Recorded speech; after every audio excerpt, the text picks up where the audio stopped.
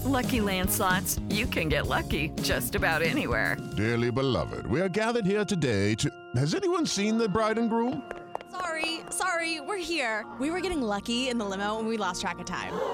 No, Lucky Land Casino, with cash prizes that add up quicker than a guest registry.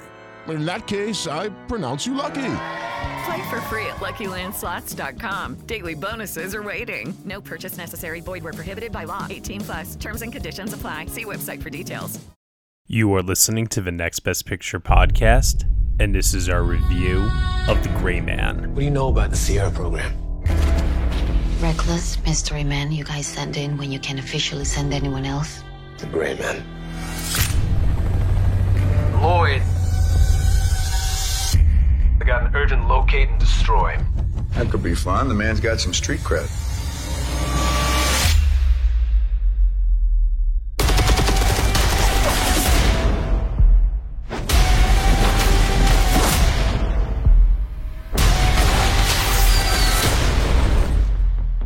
You hurt? I mean, my ego's a little bruised. They have something they really want. What's your gut? It's gonna be my funeral you're going to next. You wanna make an omelet? You gotta kill some people. You must be Lloyd. What gave it away? The trash stash. It leans Lloyd. Easy.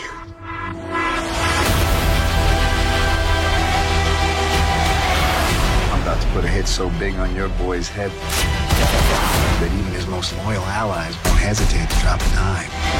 Every grade A wet team from here to Reykjavik will be vying for the prestige of killing the infamous Sierra Six. I can kill anybody.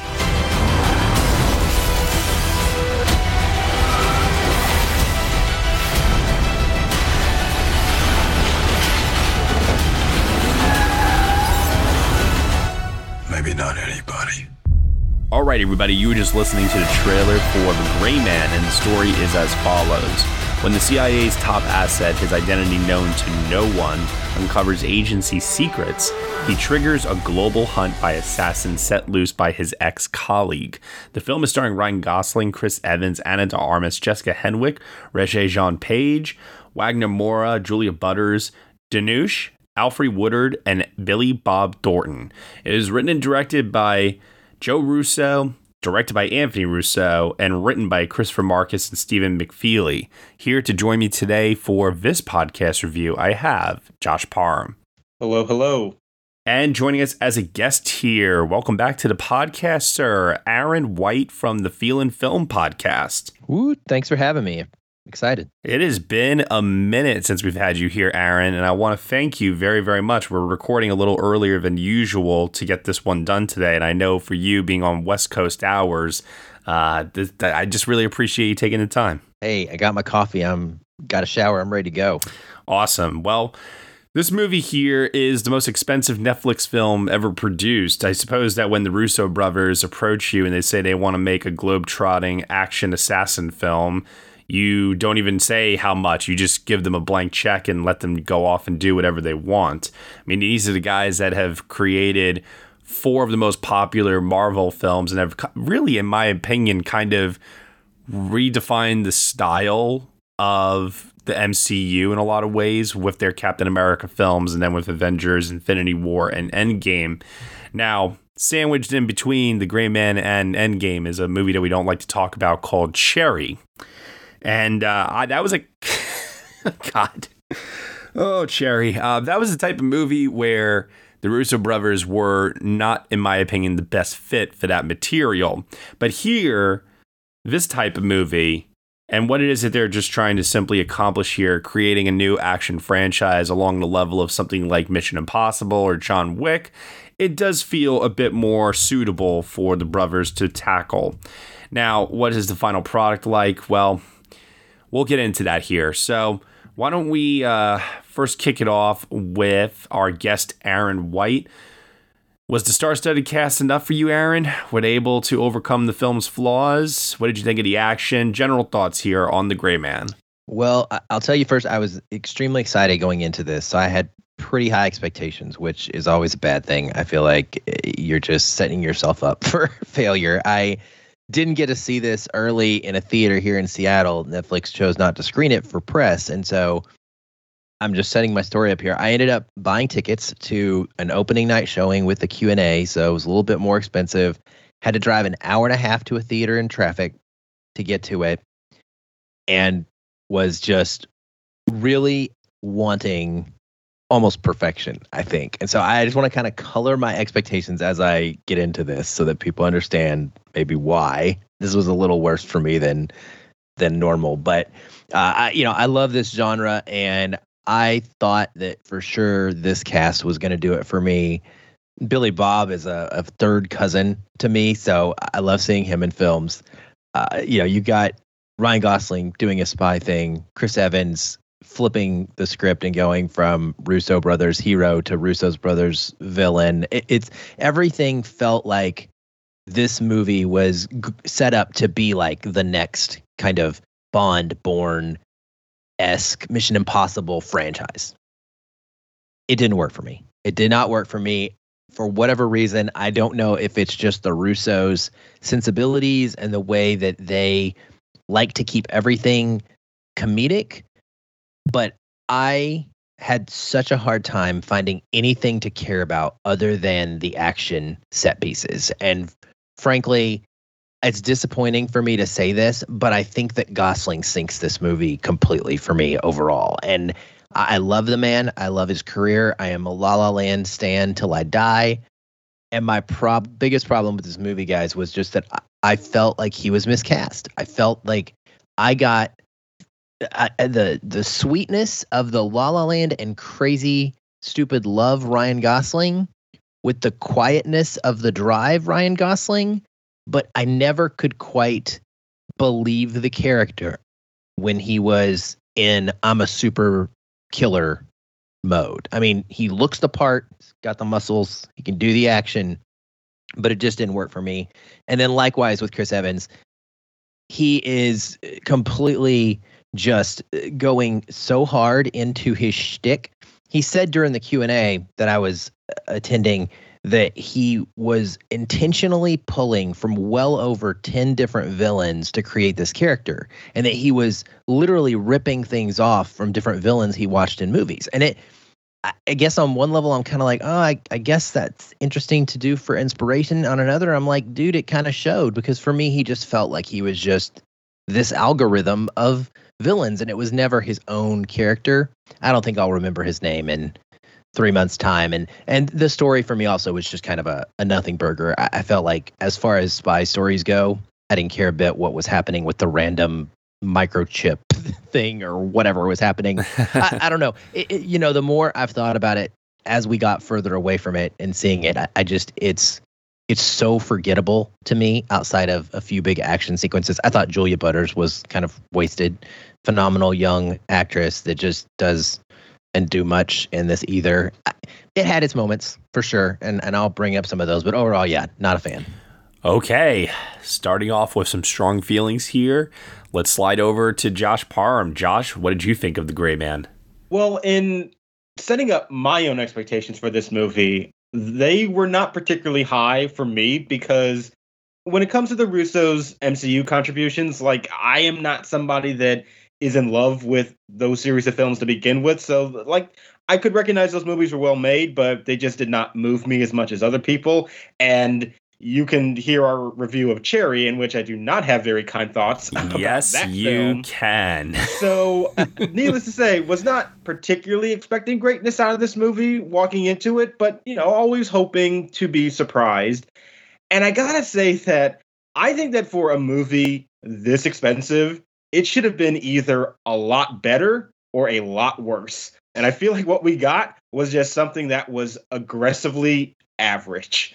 This movie is fine. Like, there's nothing about it that I have found to be completely objectionable, but it really lacks a kind of spark and style and energy to it to keep even these set pieces really engaging, which clearly seems like was the focal point of most of the attention for the filmmaking. But I just found the action to be kind of lethargic and not very interesting at the end of the day. And I do think that Ryan Gosling is not, for me, wouldn't say that he is necessarily miscast in this role, but I think he is poorly directed. I don't think that any of these performances really are guided in a way that makes them fun and I mean, not nuanced at all, but like I said, have a certain kind of fun energy to them. And I find that to be missing from almost everybody. The closest that comes to it is Evans for sure, but I think there's writing issues with that character as well. So at the end of the day, it's not a bad movie. I wouldn't say that. Like, it is competently put together, but it is just so bland to me that I almost find that to be more offensive than if it had been just outright bad. And it just kind of sort of laid on the screen without any kind of real pull for me to get invested in the story and characters. So a very, very average movie to me. So like you, Aaron, I too had a little bit of a journey to see this movie, which was surprising to me because usually with Netflix, they're pretty forthcoming with their titles in terms of advanced screenings. But I was, being given the runaround a little bit, so I was a little annoyed heading into this movie. But I was lucky enough to see it in a theater. I didn't see it on Screener. It's not even available on Netflix as of this recording yet. It will be on Netflix on July 22nd. Right now, it's just playing in limited release. And I've had a lot of people already ask me, is it worth seeing in a theater? And I'm kind of stuck somewhere in the gray. Shit. No, that was great. That was great. Well, so it's true, though, because on one hand, there is money on the screen. Like, you can see it in some of these set pieces, and it does have, I think, a pretty good pace to it where it does move. I'll give it that. Like, the movie does have like this aggressive quality about it that does match the two main characters, Gosling and Evans, playing Sierra Six and Lloyd Hansen, because both of their characters are so driven towards their goals. Well, the movie is as well. It's not so much that the action doesn't deliver. I think it does. I just don't think it exceeds the bar that's been set by the Mission Impossible films and the John Wick films in particular. I think that the action here is actually kind of limited because of the fact that these A-list stars can only do so much.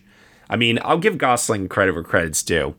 The guy got into ridiculous shape for this movie, and he looks like $1 million, but he can't, I don't think, move and perform these stunts the way that, Tom Cruise would be willing to do, for example.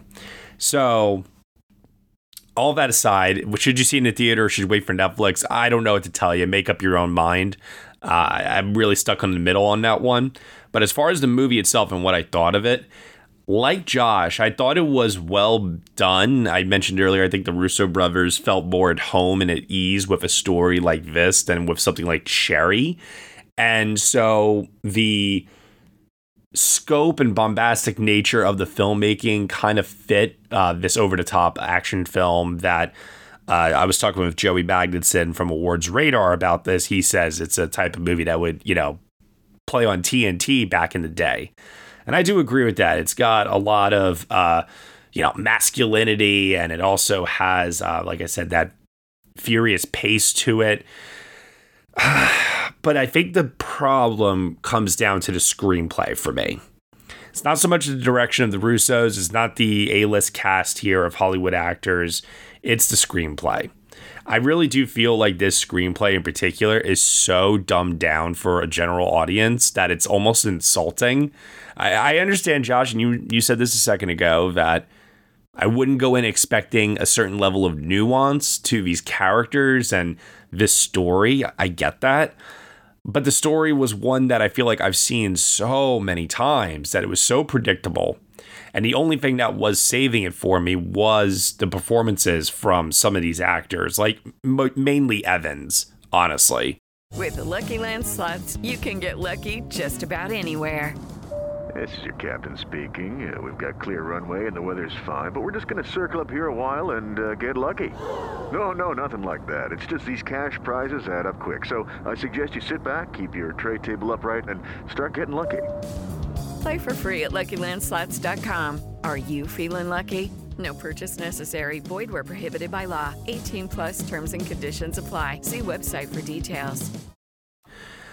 So in starting off with that, I mean, the screenplay for me as just a jumping off point here, you know, you've got lines where targets are being referred to as bad guys.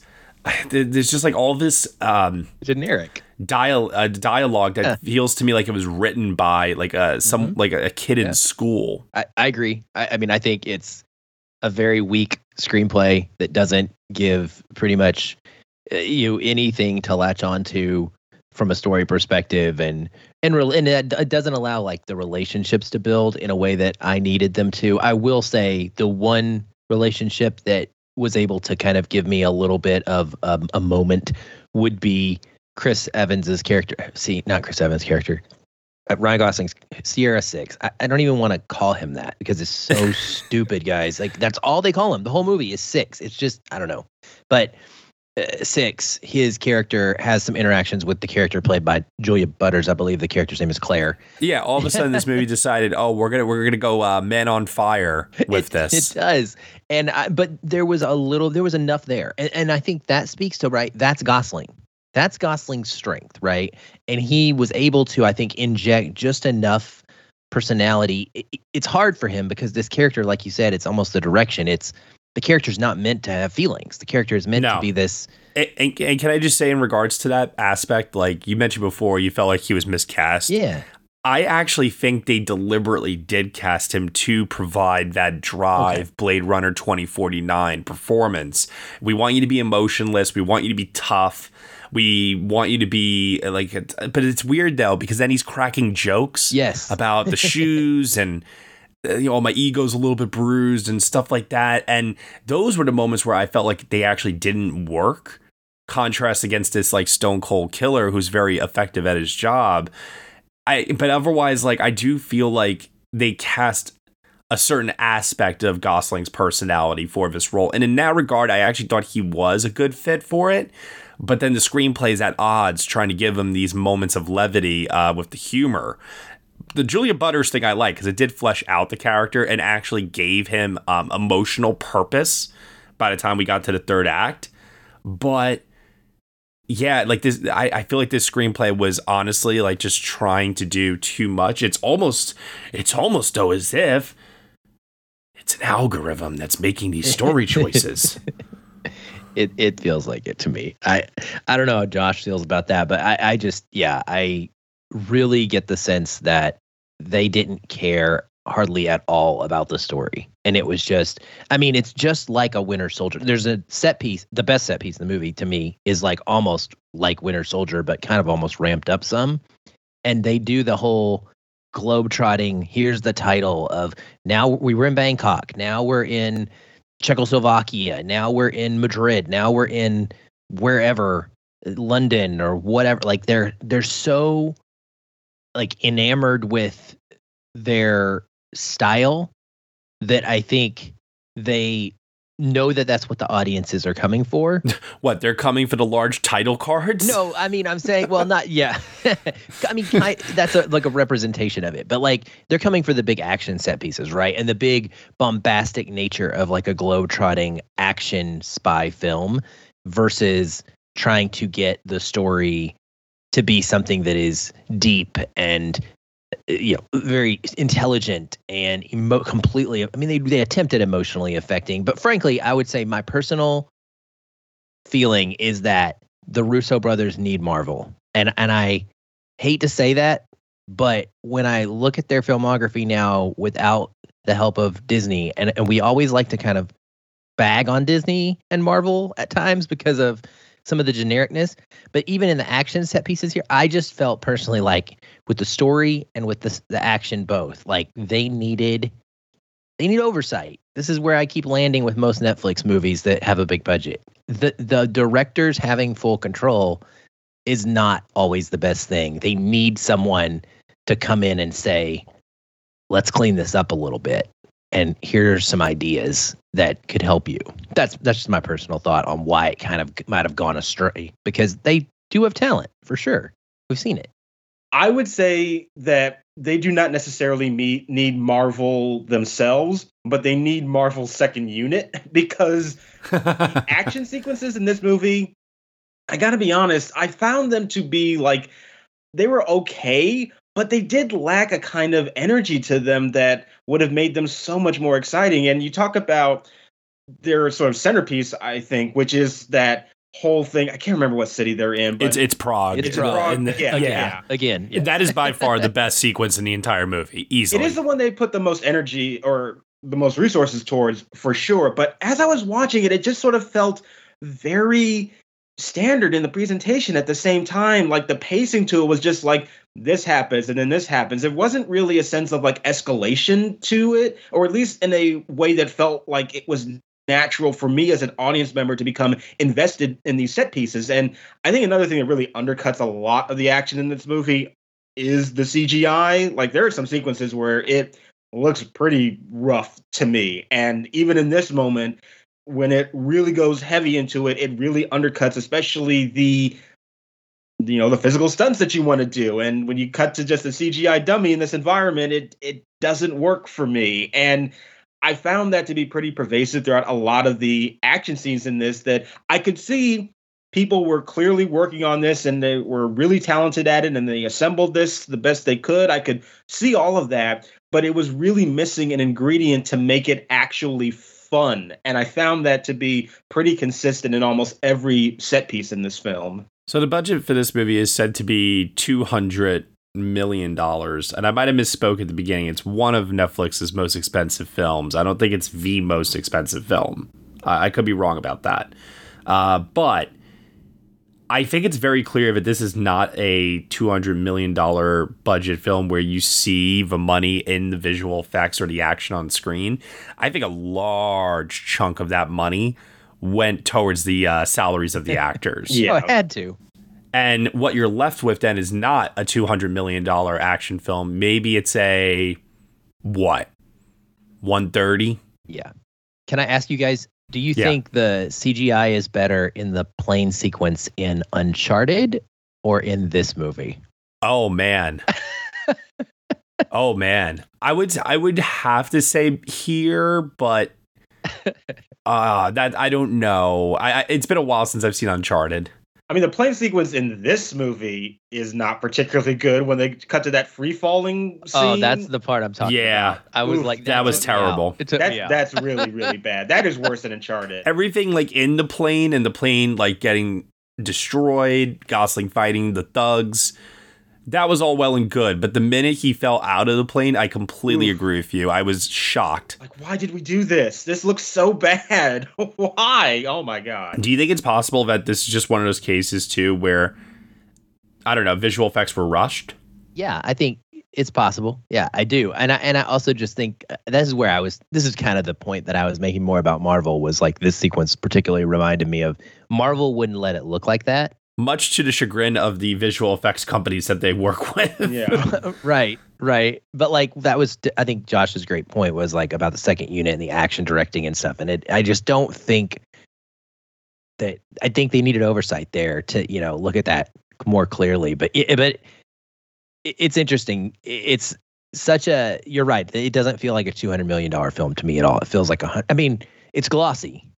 Granted that it is glossy. It has some good color and shine to the look of it. Like it's really crisp. And I think it is a pretty... Well, there's that opening scene with the fireworks, especially. Yeah, again, but it's like a highlight for the fireworks, not the action, I think. Which, by the way, I gotta say this. I think this is how I knew right away in the very beginning of the film that we were off to a very shaky start and it was probably not going to get any better.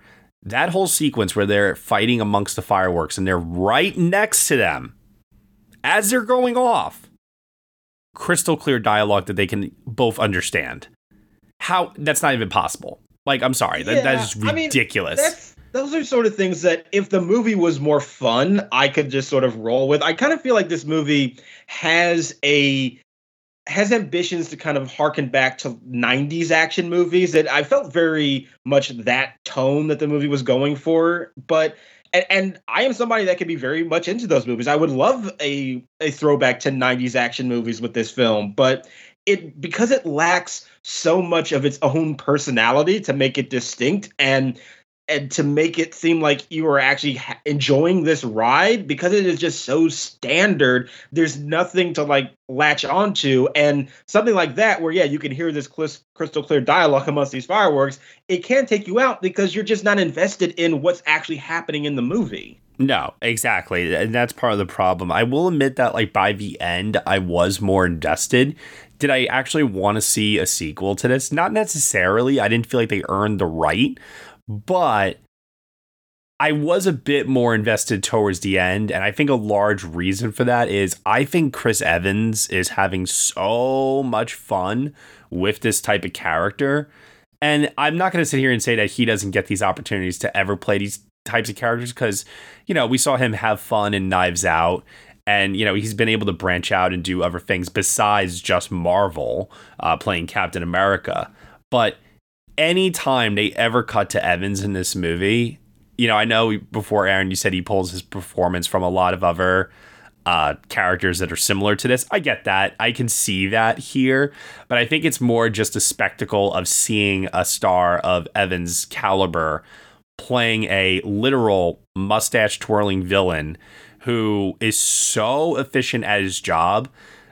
Mostly because he has complete and total disregard for the rules surrounding his job, that it made him unpredictable, erratic, and I just thought a very enjoyably charming psychopath to watch on screen. He's fun in the movie for sure. I did like the energy that he brought to it. He's like really the only performance that I did like in the film, to be honest. But I also felt like the way that character was utilized was kind of weird because he's set up as really like the sort of opposite of Six, the Gosling character, and the dynamic between them is what's going to drive the narrative of this thing. But he's almost in like this administrative role for most of it. He's delegating orders, which I found to be weird for a guy who looks like Chris Evans to be that. Like, he felt like somebody who should have been more involved in like one-on-one fights with Six throughout the movie. And so the way that they used him also felt off with how they cast this character too. And yes, you get more of their interaction towards the end of the movie, and it culminates with a fight between them that is also, you know, well done. But I did find that the way that they executed that character within this story didn't really serve the purpose of casting Evans and him giving that performance. I kind of wanted more than what they ended up using him for. Well, I think the problem with that is they wanted an excuse to have Jessica Henwick in the movie more. Because I from what I understand, her character is one that's not even prominent this early in the book series. Oh, it's based on books. Didn't know that. Yeah. Yeah, I know that. Yeah. It's. I felt like she was underutilized personally. I mean, especially after just seeing her in, what was it? I don't know the R part of it, but Matrix, whatever, number 4. Mm-hmm. I mean, I thought that she could have been so much bigger, but instead she's sort of sidelined to this babysitting role, really. Yeah, and she's like a CIA agent, but her storyline revolves all around like a kind of a conflict of, you know, leadership strength with this other CIA character that she's with, and she doesn't get much action. Which, by the way, Regé-Jean Page playing, you know, Carmichael in this, I actually really liked the tone that he was bringing to that character. There's no like layers to him. He's very much a two-dimensional villain. But I liked the energy that Jean Page was bringing there. I got to admit, I hate that everything with that character. Spoiler alert. Sorry if we're ruining this, but like I hate how everything about that subplot is left unresolved in this movie. That did frustrate me a lot because this movie does make it very clear at the end. Oh, nope. There's still unfinished business. We're going to have a sequel at some point.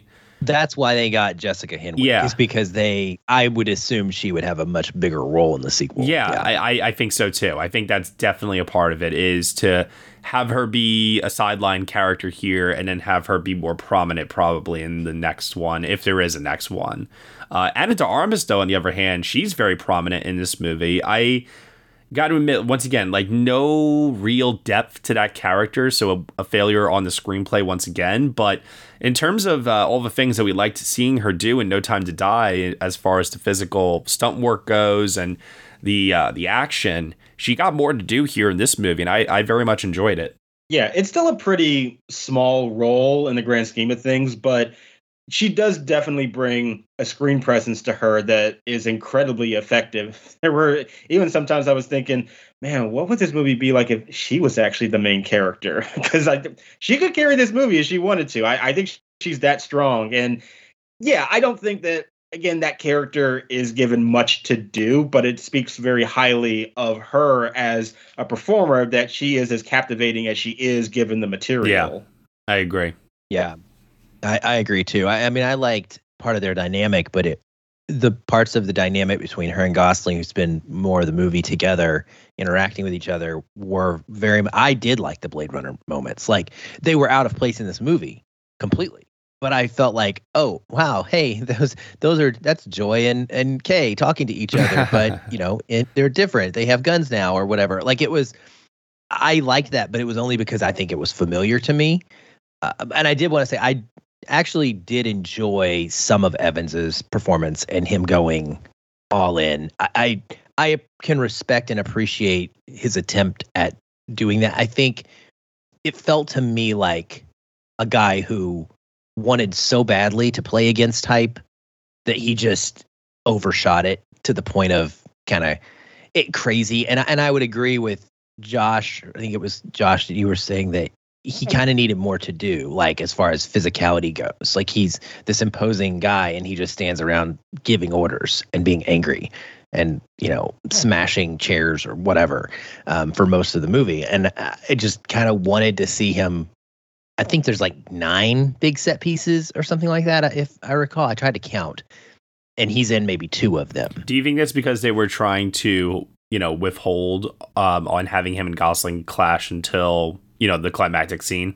I do. That was another thing I think we should know, is the majority outside of the Prague sequence, the middle of the film, the huge bombastic one that will make you go, oh my gosh, it's Winter Soldier all over again, is that most of the action in this movie is actually really cool hand fighting and knife fighting. There's very little gunplay in this movie comparatively to what you would expect. I personally thought, Six in particular, he makes use of knives and all kinds of random things to stab people more than he does just going around shooting them. And I really appreciated the mixture of action in the movie. It wasn't just guns, and that made it a lot more dynamic and interesting. Well, I have a question about that. So do you think that the reason why is because a hero might test more poorly with audiences that uses a gun to kill his targets? Or do you think it's a actual storytelling decision that, as you mentioned before, they try to set up Lloyd and Six as opposites in the sense that Six cares about collateral damage, Lloyd does not. And so for Six to avoid collateral damage, he gets up close with his targets and fights them hand to hand versus a stray bullet that could miss and, hurt somebody. I'm wondering, like, which of the two you think it is, because, the John Wick films or even like the Taken movies, they've all shown that, like, you can have your hero use guns to kill enemies and audiences will, not turn on them necessarily. But I'm wondering if that was like an algorithm decision or if that was actually something that was rooted in character. I would personally vote character. I think it's probably one of the better screenplay decisions that they made, or character, development decisions that they made. Doesn't have anything to do with dialogue, which shows. But I like that about this character. Not to give away his backstory, but he is not coming from a criminal background in the way that you might expect, if that makes sense. Like, he was trained up as an agent in the CIA, but the background of like the dynamic, or I guess dichotomy between him and his, like you said, approach of not collateral damage versus the psychopathic nature of Lloyd are so diverse, and he clearly is not that guy. Like, he's in this not because he wants to be in this life. He's in this life because he kind of had to be in this life. He made a choice to do this to get out of having to do something kind of what he felt would be worse. And so I think that it's very intentional for him. And also he's just highly trained, I think, as part of it as well. I mean, the opening sequence shows that. Like, if you're going to try and sneak up on somebody or whatever, and you've got to go through several guys to get there, it's more effective for you than to shoot them all and start a big gunfight would be to take people out 1v1, slowly via knives, etc. And so I think it's kind of really rooted in character, honestly. I will give them props for that. And that's a showcase for the physical stunt work, which I think people will always sort of respond to a little bit more because it's the actual actors pulling this off that you can see in front of you. And I think that is another reason why those sequences work a little bit better for me too. I think the scenes, particularly with Dhanush, those fight scenes, I mean, that character is like nothing, unfortunately. Yeah. But those sequences, like that hospital fight, and then the one he has with Ana de Armas at that base, both of them to me were the best action set pieces in the film. And because it is super focused with just a handful of characters one-on-one, but the choreography I felt really had more attention paid to it. And because it's actual actors in these sequences, I feel more of the pull to get invested. So most of the action didn't really do much for me, honestly, even the big set piece in Prague, but those scenes in particular, I thought were the highlights for me. I've had a lot of Dhanush's international fan base like asking me, how is he in the movie? How is he in the movie? And I got to echo like kind of what you just said there, Josh. He's not really given much to do, unfortunately, outside of these hand-to-hand fight sequences. So I felt kind of bad that I couldn't say more. Like, there is a development with his character, which once again highlights how stupid, incredibly outrageous Lloyd is. But it comes out of nowhere. It's not set up properly. it was eye-rollingly silly. Yeah, no, that was bad. Like, but again, like the character is nothing. Like, exactly, nothing to him. It's very poorly written, but he is involved in what is to me some of the best action sequences in the film. And so I do want to give that highlight because the hospital fight and the one in the Prague mansion to me were two really, really well done sequences that emphasized actual physicality that was well executed. So I want to give the movie credit for those scenes in particular. And I want to give Gosling credit too, because we've seen him do fight scenes before, but nothing this intense. And I actually found the character of Six to be very believable in terms of his experience. And when Gosling would ever, get stabbed or something would happen that would wound the character to some degree, I really fully believe that he was such a machine and so good at his job that nearly any situation that he was presented with, he could get himself out of somehow. By the end, it did start to stretch a little bit of believability. I was like, okay, I understand this man is a machine and everything, but like, dude's got to die at some point, right? I was like, this guy's getting fucked up, terribly so. But I always bought Gosling in the role from a physicality standpoint. Yeah. Oh, yeah. Yeah. Yeah. There's one scene where he takes his shirt off in a mirror, because of course, and that's when you're like, what? Like, you know the pictures you see on Instagram of Chris Hemsworth, or if you go watch the newest Thor or whatever, and you realize like this guy's like just so built. I mean, he's supposed to be playing Hulk Hogan at some point. That is almost the level of rip that I thought it almost had to be CGI. I mean, we've all seen Crazy Stupid Love. We all know what Gosling looks like with his shirt off, but this was next level. This was totally next level. Like he what is it in Dragon Ball Z where you transform and now you're a Super Saiyan? Like his muscles like grew bigger. Yeah. The other thing, too, I also just wanted to point out before we get to final thoughts here. I mentioned before that the story has these moments where it does slow down a little bit, and they focus on characters like Billy Bob Thornton's Fitz, or Alfre Woodard has a small section in the movie. Did you guys find that these sections were better because because the action slowed down, or did you feel it dragged the movie down? I did not care for them particularly. And the reason why I didn't is because it became very clear to me that this movie had too many characters, and that we as an audience are being asked to track a lot of different threads. And I just did not find that the writing did the work to get me invested in the journeys of these people. So it ended up feeling like most of the time these actors who are extremely talented were kind of just wasted in these roles that, again, did not have that much going on with them. And it just felt like we were cutting away from the momentum of the rest of the story to get into these quieter moments to give these actors something to do. But like I said, I just found that there were too many of them to track, and it ended up just becoming muddled at the end of the day.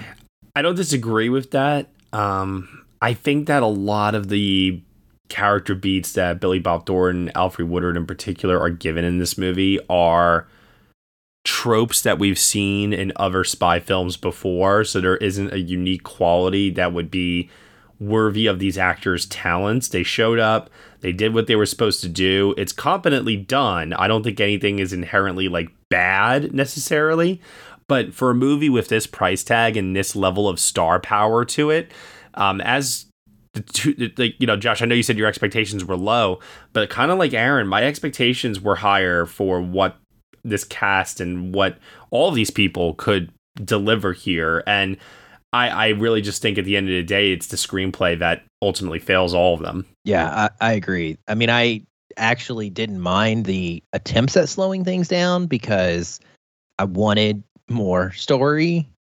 They weren't giving it to me in an effective way that I enjoyed very much. But I mean, I liked the idea, for example, of that Alfre Woodard scene in the middle of the movie in Prague, right? I loved the setup that was happening there and kind of getting us to the point of that big action sequence. But as an interaction with a character, I mean, I guess I did like him, honestly, now that I'm talking myself into it, because for me, again, it did give the character of Six some more emotional development there. Like, there's another person in the world that he cares about. And even though I don't particularly love the way the performance plays out and how everything is, I don't think it's deep enough, but it was something. and I guess I was latching on to any little thing. I thought, Billy Bob Thornton was pretty wasted as well, kind of like a throwaway, as far as just a copy of every other character you've seen like this in other movies, but worse or more generic. Generic is the word I just keep coming back to. I think we all talked about this at the very beginning. It's just generic. It's just plain. It's just, there's nothing exciting about it. And I almost wanted to ask you guys this too, I will ask you. So Red Notice, this came, I think it was last fall or winter-ish. It exists, unfortunately. It does exist, but where do you compare these two movies? They're both kind of spy action comedies. One leans more action, one leans more comedy. They're both hugely star-driven properties that Netflix was hoping to create franchises from. They're both super glossy with big budgets and big action. Are you going to remember either one of them 6 months from now or care about them? I might remember this a little bit more, but in a broad general stroke sense, not on a specific level. I really don't remember anything about Red Notice. That was one of my least favorite films of last year. And I did not see Red Notice. But this one is also very quickly leaving my mind. It does not leave an impression at all. I was already forgetting what the actual plot to this movie was, to be honest, even before we started recording. So, at the end of the day, this movie, it's not bad. It is competently, made and put together, but there's just nothing about it that rises above the very bare minimum that these stories indulge in. And if you're going to have a pretty bare bones story, then you need to infuse the material with a ton of personality then. Like, that's the way that you compensate for that. And it can be done, and I can have a lot of fun with it, but it's like this movie just didn't do that. It just took the very bare essentials of what this material required, but then didn't build onto that. It just really kept things very flat and stale for me. Yeah, I think if the character of Sierra Six had some sort of cathartic emotional moment towards the end of the story had been building up towards, then, you know, they could have got me a little bit more invested here.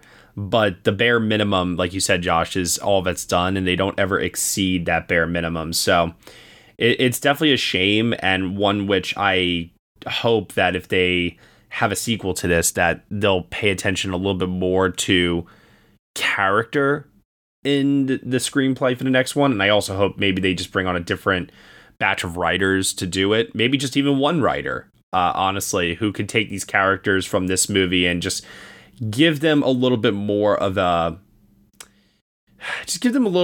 purpose, honestly, because what we have here, it's very clearly defined what everyone has to do. I mean, these are professional assassins. They have goals. They have targets they have to acquire. So we know what it is that they have to do, and that's very, very clear. But what actually makes these characters tick underneath, and why should we care about them as people, is the thing that I think is missing most crucially from this movie. So,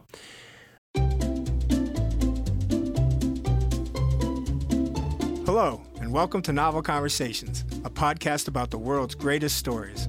I'm your host, Frank Lavallo, and for each episode of Novel Conversations, I talk to two readers about one book. And together, we summarize the story for you. We introduce you to the characters, we tell you what happens to them, and we read from the book along the way. So if you love hearing a good story, you're in the right place. Our 9th season is coming this fall. Tune in to hear from some of the all-time great authors, Charles Dickens, Jules Verne, F. Scott Fitzgerald, and more. Subscribe to Novel Conversations wherever you listen to podcasts.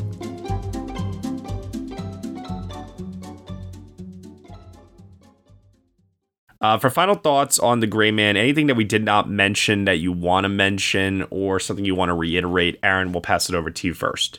Well, one little weird, funny, anecdotal kind of Q&A note I wanted to make. So I was watching this Q&A, right, and all of them are on the stage, and they all are talking at various points, which is really cool. Julia Butters. This actress, if you've not seen Once Upon a Time in Hollywood, get out and go see it, because this is where she came from, or where we were introduced to her, I should say. She had a couple minutes of screen time, but she blew it out of the water. She was so smart, intelligent, well-spoken, and looked so old in this Q&A. I think that comes across in her performance in this movie, too. Like, some of the decisions that she's making in terms of how to play this character, I was like, wow, is a 13-year-old acting circles around Ryan Gosling right now? I think so. So she spoke to, like, those. There were actually some improvisational choices she made that they left in the film, as far as that goes as well. But I turned to my 17-year-old son at the end of the movie, or the end of the Q&A, I said, hey, that actress, on the far right, Julia Butters, I was like, how old do you think she is? And he was like, I don't know, probably 19.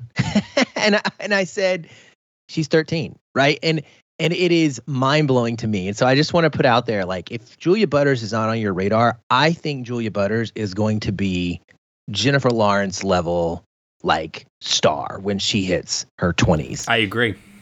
Even with, like, such a nothing part in this movie, like, with very, very little to do, and what she is given to do, once again, bare essentials, she knocks it out of the park, in my opinion. I really, really do believe that. And she has a certain star quality about her that I can already see. There's a certain magnetism to her choices that makes her... I think what you just said there, Aaron, about, like, her being that type of breakout star, like, she just needs her Hunger Games, really, is what it comes down to. Yeah. something that's going to make her the centerpiece, and she'll get it. I mean, she's 13. Goodness gracious, and it's just amazing to me. And she's working with Gosling and Evans and pulling all these things, and Billy Bob Thornton and learning from them. But my final thoughts overall would just be that, for as negative as I sound on this podcast overall, I tolerated the movie just fine. And like Josh said, it's watchable. Like, I watched it. I didn't hate myself for it. And I think expectations really sunk that for me in a way that if this had been a movie that I had not driven an hour and a half to see and not been anticipating all year long, and it had just dropped on Netflix, and I was one of these people that are listening to this podcast and just was like, oh, I'm just going to fire up Netflix on a Friday night. And wow, Ryan Gosling and Chris Evans and Ana de Armas. And oh my gosh, this is gorgeous. Look at this action spy flick. I would have had a higher level of enjoyment simply because I wasn't going into this wanting it to be the next big Mission Impossible series. And I would have just taken it in and been like, man, that was a fun popcorn 2 hours of entertainment. So don't let the negativity, listener, sway you from checking this out. In my opinion, I would still recommend people give it a shot, even though I don't particularly love it and probably won't watch it again. That's kind of how I want to leave my thoughts on it. Okay. Josh Parham, what about you? Yeah, a few things that I want to mention here at the end. One, we did get another Joe Russo cameo. Oh, God, yeah. Oof. Wait, where was he? I missed it. At the very end, he's like debriefing, I think, Henwick's character and Regé Jean Page. Oh, no, that's him? That government official who was like, you're all going to be cleared, but don't come back in this room. I don't want to see you back in this room. Yeah. Hated that so much.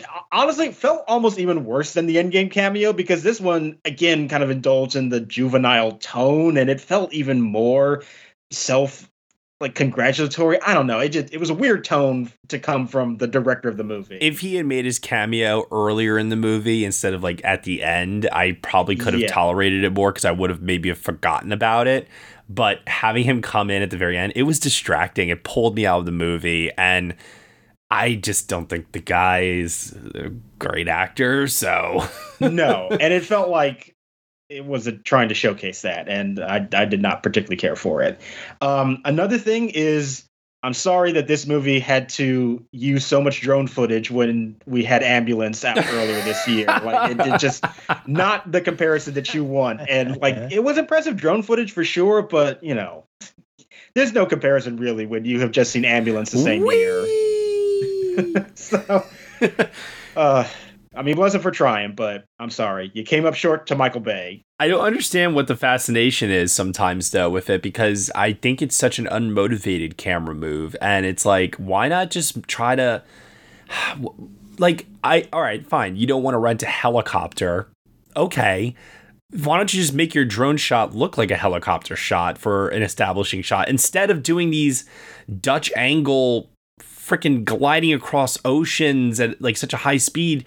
I don't understand it. I think it looks silly. It can look good, but it just doesn't look good in this movie, because the tone and the style independent of those shots just do not match. Like, it matches all the way through with something like Ambulance. But can I also point this out, because I think this is very important?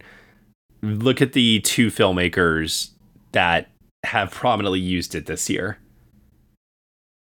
And to me, that should tell you everything that you need to know about like this new quote unquote trend. The Russo brothers, Michael Bay. Yeah. One uses it effectively and the other one doesn't. It's the way that it is.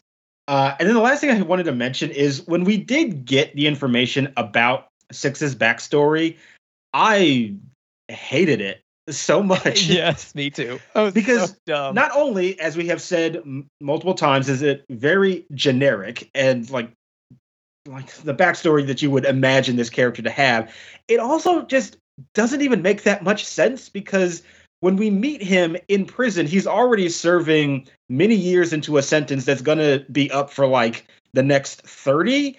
And the crime that you discover he committed at the age he committed it and under the circumstances he committed it did not make sense to me at all why he would be in this situation. So Like, I understand they did that to give him this emotional backstory, but it then just did not make any sense with where he was when we met him and how he gets pulled into this larger plot. And again, kind of speaks to not only how generic the movie is, but also how immature the writing is and how naive the writing seems to be. Like, it almost felt like that would be something a 12-year-old would come up with. It was very bizarre, and I hated that reveal so much. I would have preferred if we had nothing, honestly, because it just made no sense when the reveal actually came.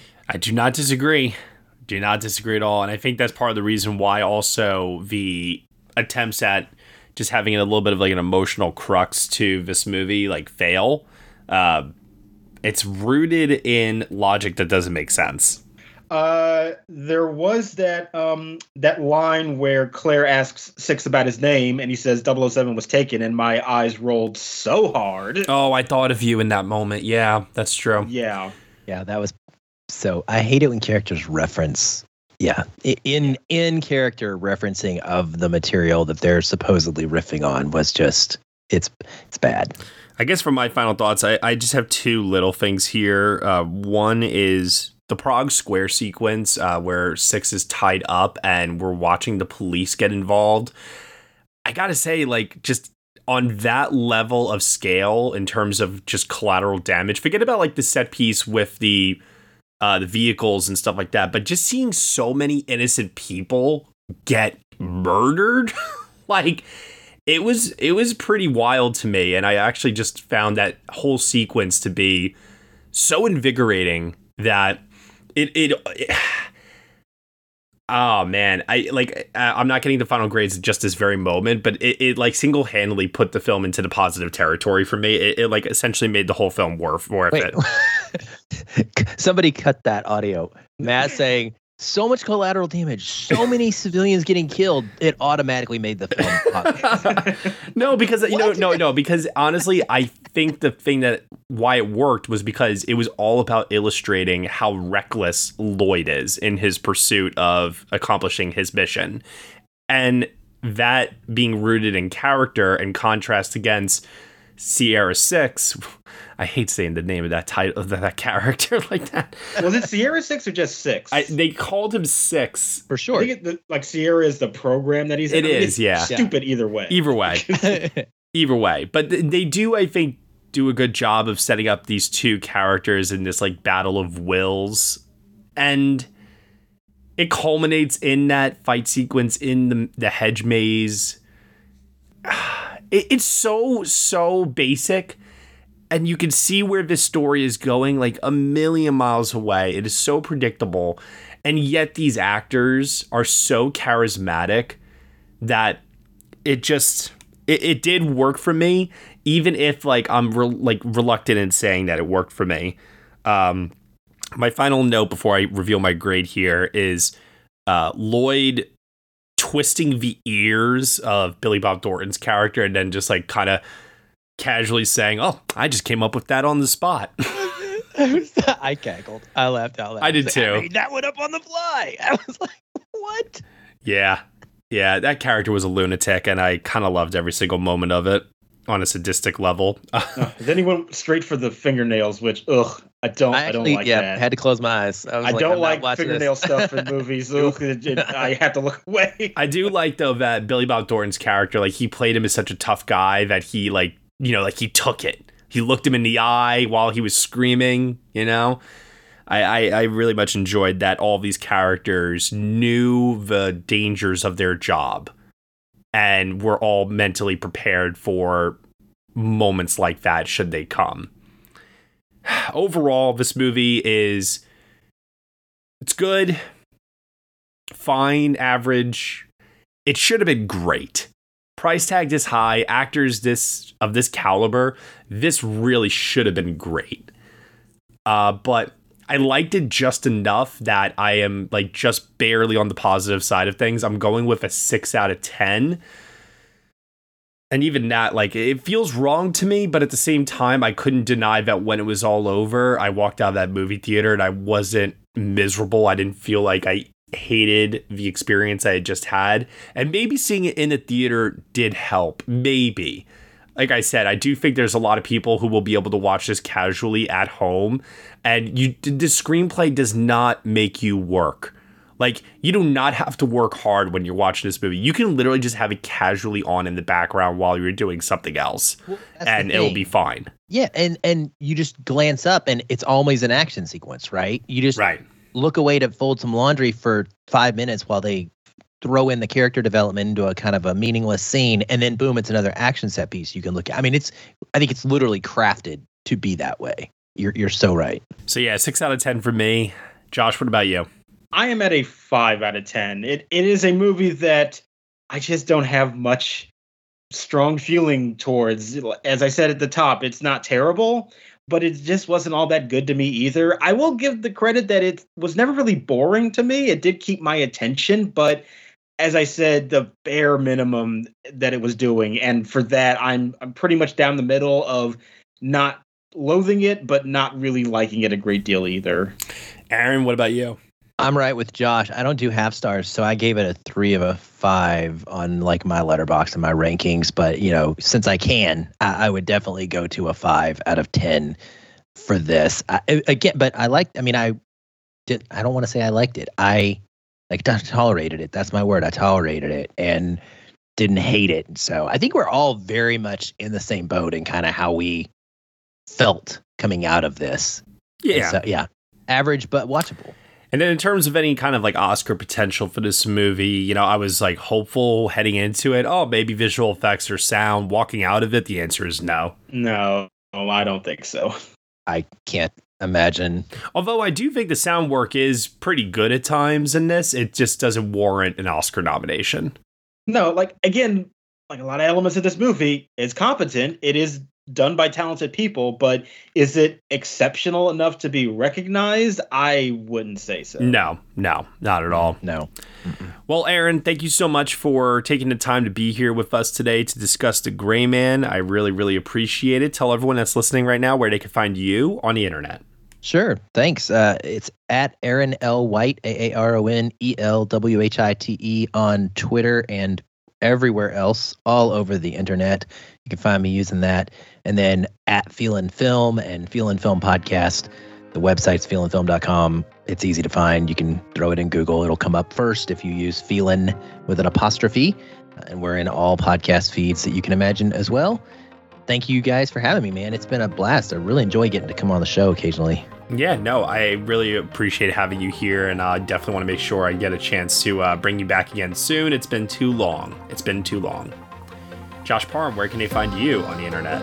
You can find me on Twitter at JRParham. And you can find me at Next Best Picture. Thank you so much, everyone, for listening to the Next Best Picture podcast. We are proud to be part of the Evergreen Podcast Network, and you can subscribe to us anywhere where you subscribe to podcasts.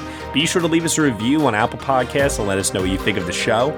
We really appreciate your feedback and your support, which you can also lend on over at Patreon. For a $1 minimum a month, you'll get some exclusive podcast content from us. Thank you so much for listening, as always, and we shall see you all next time.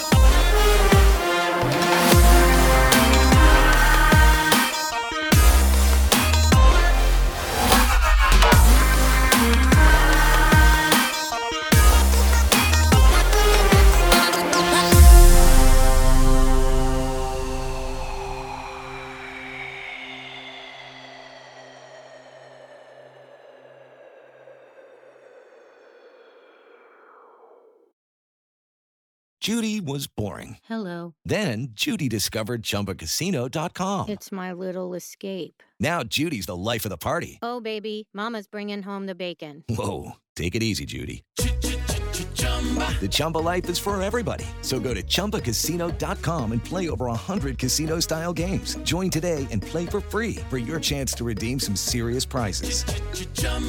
ChumbaCasino.com. No purchase necessary. Void where prohibited by law. 18+ terms and conditions apply. See website for details.